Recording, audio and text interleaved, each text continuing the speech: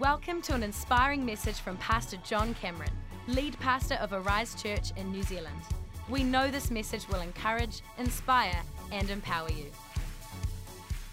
Well, today I want to talk to you about a message that is really on my heart. Last time I preached in our church 2 weeks ago, I preached a message called What's So Special About This House? And man, if you haven't watched it, I pray that you get on YouTube or get on our podcast, go for a walk, watch it on, listen to it on the podcast, or sit in your lounge with a great coffee, watch it on YouTube. Hey, come on, man, we got some extra time on our hands right now in New Zealand, so let's use it well. But the truth is that I believe with all my heart that the church is the most important thing in this world. The local church, God's house, it's the only eternal thing in this world. The church is the only thing that goes straight to heaven. Nothing else does. Everything else you amass, every memory you have, the trips that you traveled, the cars you love to drive, the houses you built, the equity you've established, everything, nothing. The reputation you've garnished in your life, nothing goes with you into heaven other than the church. The church not being the buildings. The buildings are never the goal for us. Our purpose at Arise has never been to have buildings for the sake of buildings. We're not aiming to have equity. We're aiming to have the buildings because the buildings are a material seed that leads to a spiritual harvest. We need the buildings so that we can win a lost generation to Jesus. And that generation goes straight to heaven. That's why the church is so powerful and so important. What's so special about this house? This week, I want to talk to you about this theme. There is opposition to this house. The church is the hope of the world. But there is opposition to this house. Jesus boldly declared, he said, I will build my church and the gates or the powers of hell will not conquer it. That means for you and I that it should be to us of little or no surprise that when we start to build the church, that the powers of hell begin to try and come against the church. Because Jesus said, I'm going to build it. And he wanted us to, in that same statement, be aware, hell's going to try and stop it. And the scripture tells us that we should not be ignorant of the devil's devices. So I want you to know today that it should be of zero surprise to us that there is opposition to this house. Jesus is wanting to build it, and hell is wanting to stop it. Now let's pause before we get negative or think for a moment that we're trying to amplify the devil in this message. Let's get it clear that Jesus declared hell won't stop it. Hell cannot overcome it. Jesus is greater than the devil. Jesus is greater than every demon in hell. Jesus is greater than anything coming against you today. And if you believe that, type a caps lock amen in your chat. But the truth is, hell is going to oppose it. It should be of little surprise to us that the devil is trying to stop the building of God's house. And the Bible says you shouldn't be ignorant about that. You shouldn't be unaware that there is going to be opposition to this house. And one of the clearest ways in the Bible that we see the opposition to building God's house is in the book of Nehemiah. Nehemiah. What I love about Nehemiah is that Jerusalem had laid in ruins for 140 years. And along comes a leader by the name of Nehemiah, and he said, come, let us rebuild these walls and reestablish this city. And what had been lying in ruins for 140 years, he rebuilt in 52 days. That reminds me that the greatest danger that we have as the church is that we could look at dilapidated environments or see decrease or see lack or see deficiency or see where things aren't going the way that they should, and we could ascribe little value to these environments, not knowing that if the church in any form, fashion, town, environment, or expression is in any state of ruin, it's still God's house. And Jesus said, I will build my house. And when we begin to rise with a passion to build God's house, we can do in unprecedented periods of time what others never dreamed imaginable. I'm preaching right now because I believe that there is somebody who has ascribed somebody has fallen into the temptation of saying that the church is for a previous era. Somebody has said that the church is no longer valid. Somebody has said that the tide is going out. And I want you to know that we're not the tide going out church. We are the Nehemiah church. We're the church saying, let us rise. We're the church saying, let us go together. We're the church saying, let's believe for the greatest days of the church in the history of the world. You know what we saw in the face of COVID? We'd had 12,000 people attend our Easter services before COVID. During the COVID lockdown, 72,000 people tuned in to our Easter service. I say that to say this: when everything around you begins to shake, that's when the church stands and shines the brightest. Come on, that's when the church looks good. Because the church is unshakable. Nehemiah chapter 1 and verse 2, the Bible talks to us about Nehemiah, and we're going to dive into it. And I want to talk to you about 5 ways that the devil tries to oppose the church today. But in Nehemiah chapter 1 and verse 2, the Bible says that Hanani, one of my brothers, came to visit me with some other men who had just arrived from Jerusalem. And I asked them about the Jews who had returned there from captivity and about how things were going in Jerusalem. Now, whenever you hear Jerusalem, hear God's city, God's church. It speaks to us as a New Testament believer of the church. And this is what verse 3, they said to me, things are not going well for those who return to the province of Judah. They are in great trouble and disgrace. The walls of Jerusalem have been torn down and the gates have been destroyed with fire. And the Bible says about Nehemiah that when he heard it, he sat down and he wept. In fact, for days I mourned, I fasted, and I prayed to the God of heaven. Church, friends, no matter where you are on the earth, if things aren't going well for the church, it should move you. We never delight hearing any story about the church not going well. And we should never be unemotional about the state of God's house. The church is Christ's body through which he speaks and acts. The Christians who are flippant about the church are sort of like going to heaven but working against the team that's trying to get people to go to heaven. I'm the first to admit that the church is not perfect. But I'm not here to be part of the problem. I'm here to be part of the answer. We should be emotional when the church is not strong. We should be vibrant, engaged, energized, emotive and passionate about the health of God's church, because it is Christ's body through which he speaks and acts.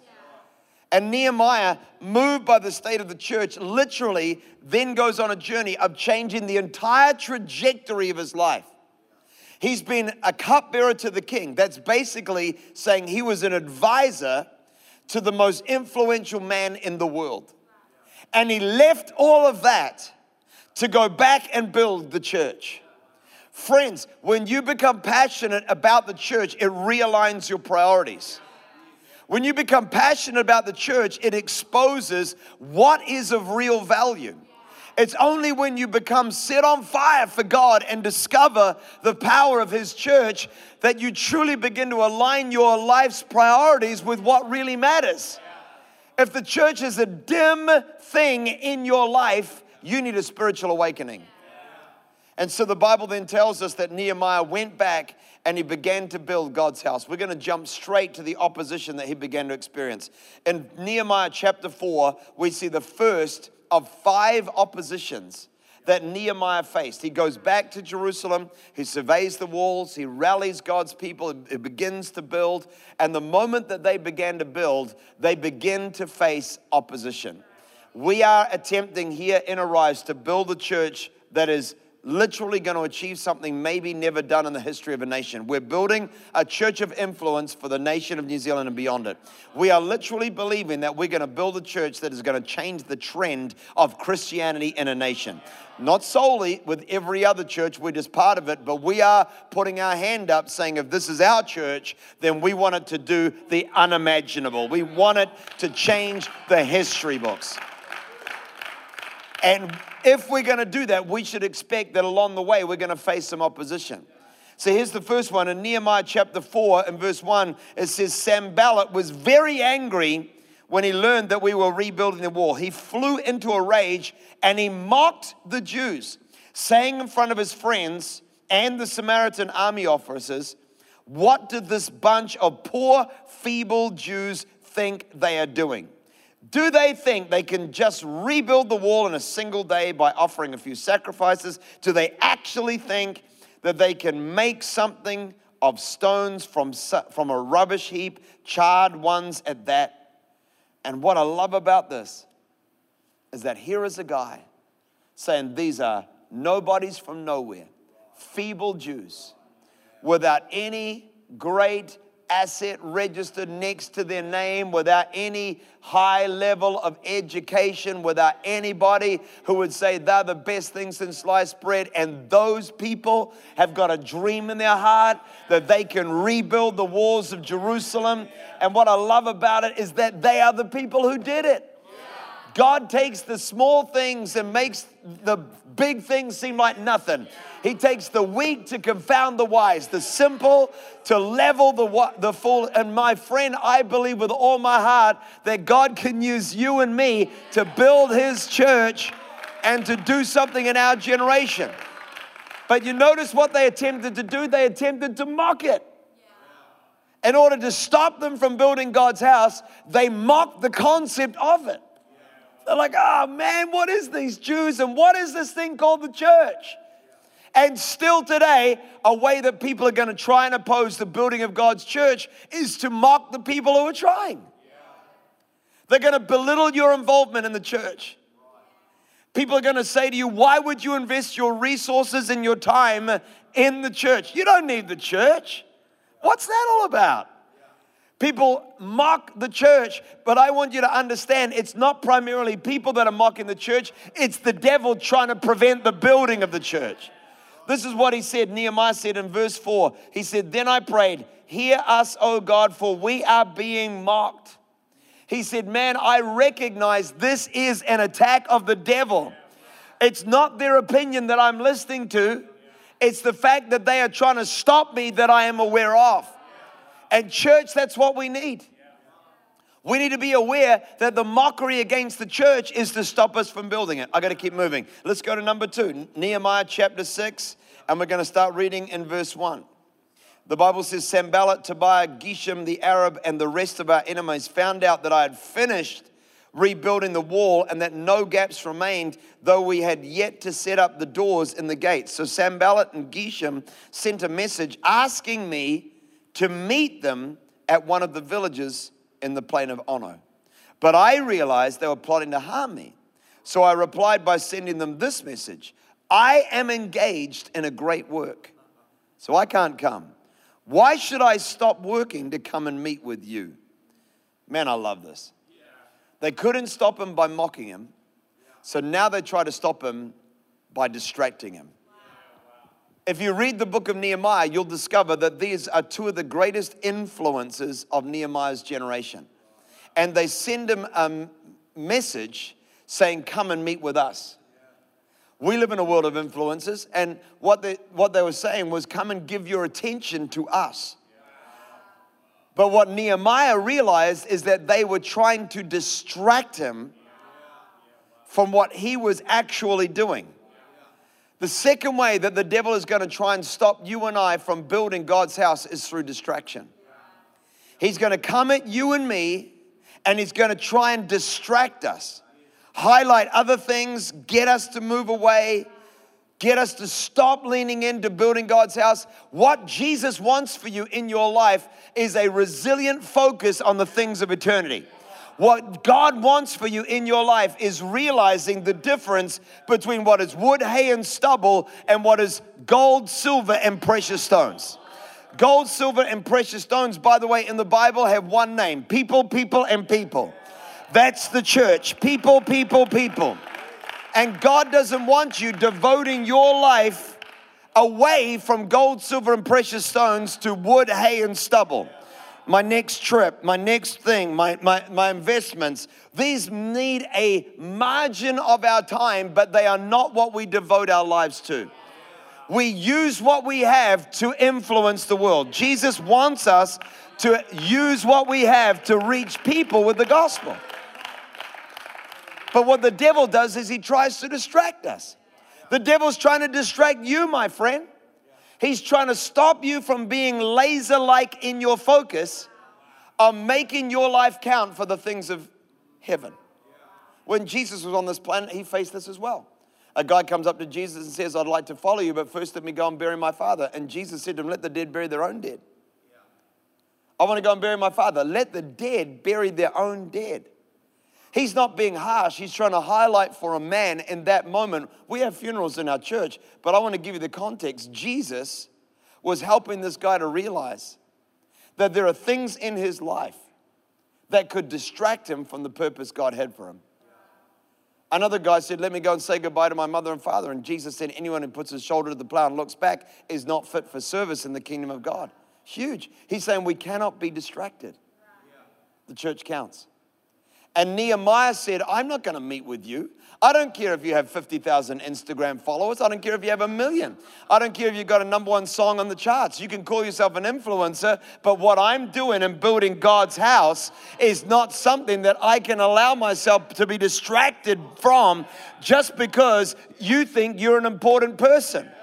Number 3, the third one happens in Nehemiah chapter 6. Again, in verse 4, the Bible says 4 times they sent the message. Each time I gave the same reply. The 5th time, Sanballat's servant came with an open letter. This is an Instagram post. This is a Facebook feed. This is a tweet, people. This is a TikTok video. People with my coordination should just stay away from TikTok. My daughter is like, no, not for you, never. I was really hurt. And this is what it said. There's a rumor, and he begins to basically just give a whole lot of lies that they're going to rebel against the king, they're going to do their own thing. See, here's the thing. What they tried to do now was they tried to intimidate. Before this, it's been a mockery, and it's been a distraction.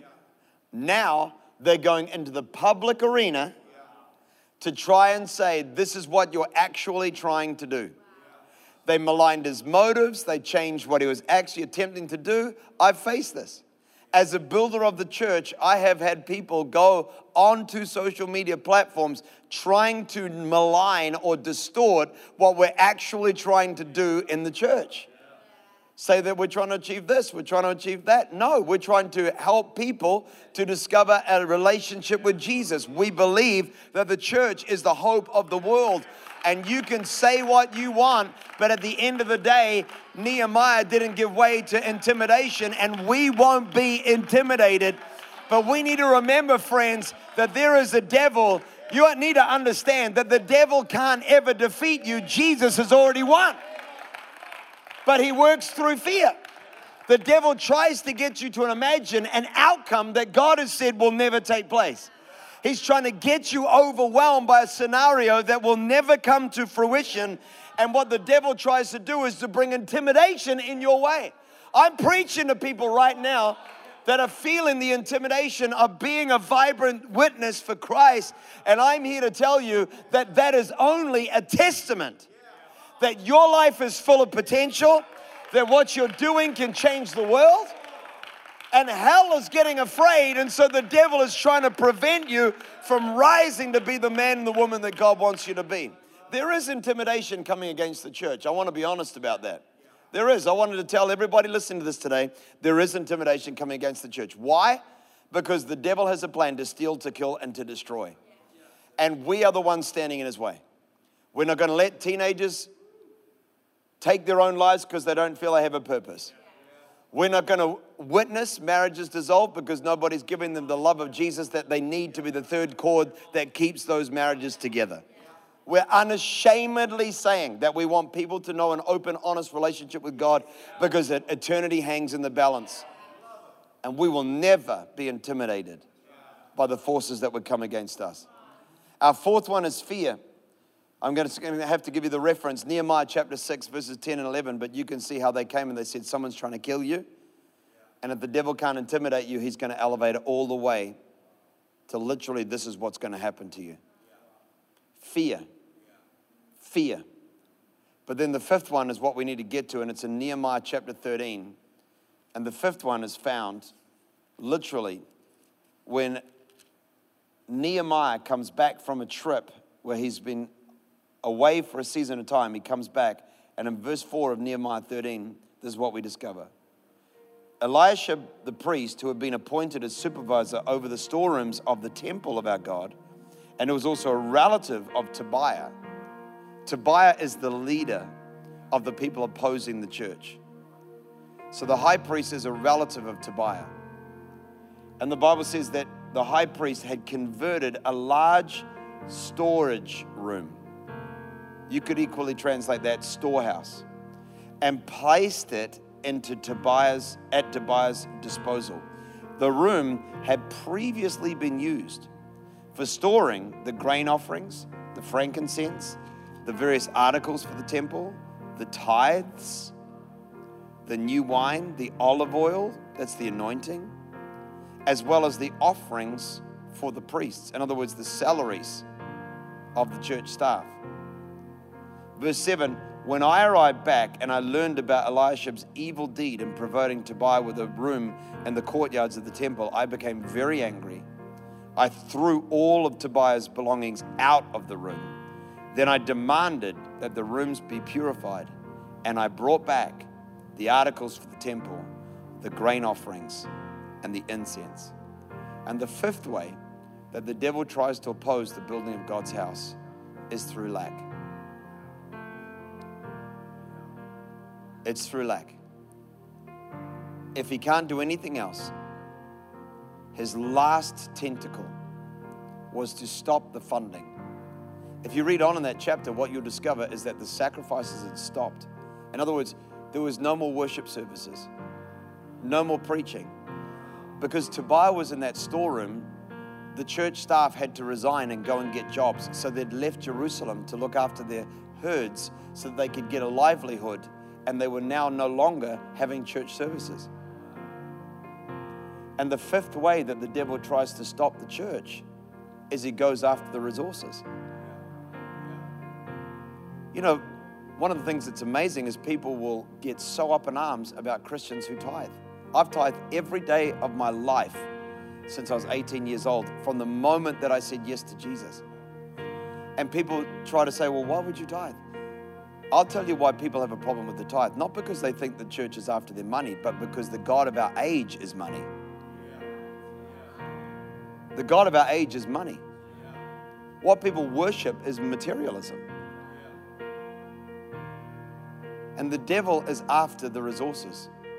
The devil doesn't want your money. What he wants is the ministry. If he can prevent us from giving to God what's rightfully his, then he can stop the ministry. And he hates that.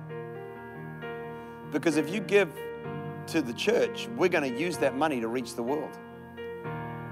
Someone said to me the other day, how much of our church budget goes into the community? And I said, well, it's obviously a lot. But the truth is that if you look at it a different way, it all goes into the community. The real purpose of Arise is not the few staff that we have, 87 people nationally that run this church, running like crazy things to keep up with what God is doing. It's the 10,000 hours of volunteers a month. And that number is growing all the time, who are doing everything that the church does. Pre-marriage counseling, post-marriage counseling, teenage mentorship, role models for children, blessing single parents, supporting the poor and the needy, helping people get free of their addictions, helping people to get their finances in order, inspiring people to move forward in their lives. We do everything that is above what the government needs to do. That's what the church does. We have social welfare for people who are really in desperate need, and we need it. But once you get above that, that's the church. And when we fund the church, we are funding the ability for our world to be a better place.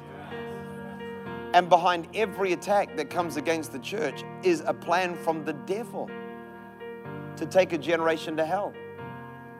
We're not going to preside over the breaking down of our society. The church is not against strong societies. It's the bedrock of them. That's why I want to stir your heart. Nobody can give in our expansion offering what they don't have, and we would never ask you to do it.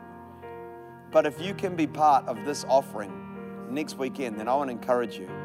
There is nothing more noble than to be a funder of God's house. We can make a difference in the world in which we live. Come on, let's pray together. Father, in the name of Jesus, we thank you for the church. I thank you that you died, Jesus, to birth the church. I thank you that you love your church, and I pray for every person who's part of this message today, that you would breathe upon them, Holy Spirit, use them. I'm praying, God, that you do mighty things in and through your church. We pray, bless your people. I pray for everybody today who's been overwhelmed by intimidation, by fear. Everybody's ever been mocked for making the church a priority in their lives. And God, I pray that you'd help them to see the plan of the enemy, that you'd exalt your people. In Jesus' name, amen. If you would like to find out more about Arise Church and Pastor John Cameron, visit arisechurch.com or connect with us on Instagram at Arise Church and at John Cameron NZ.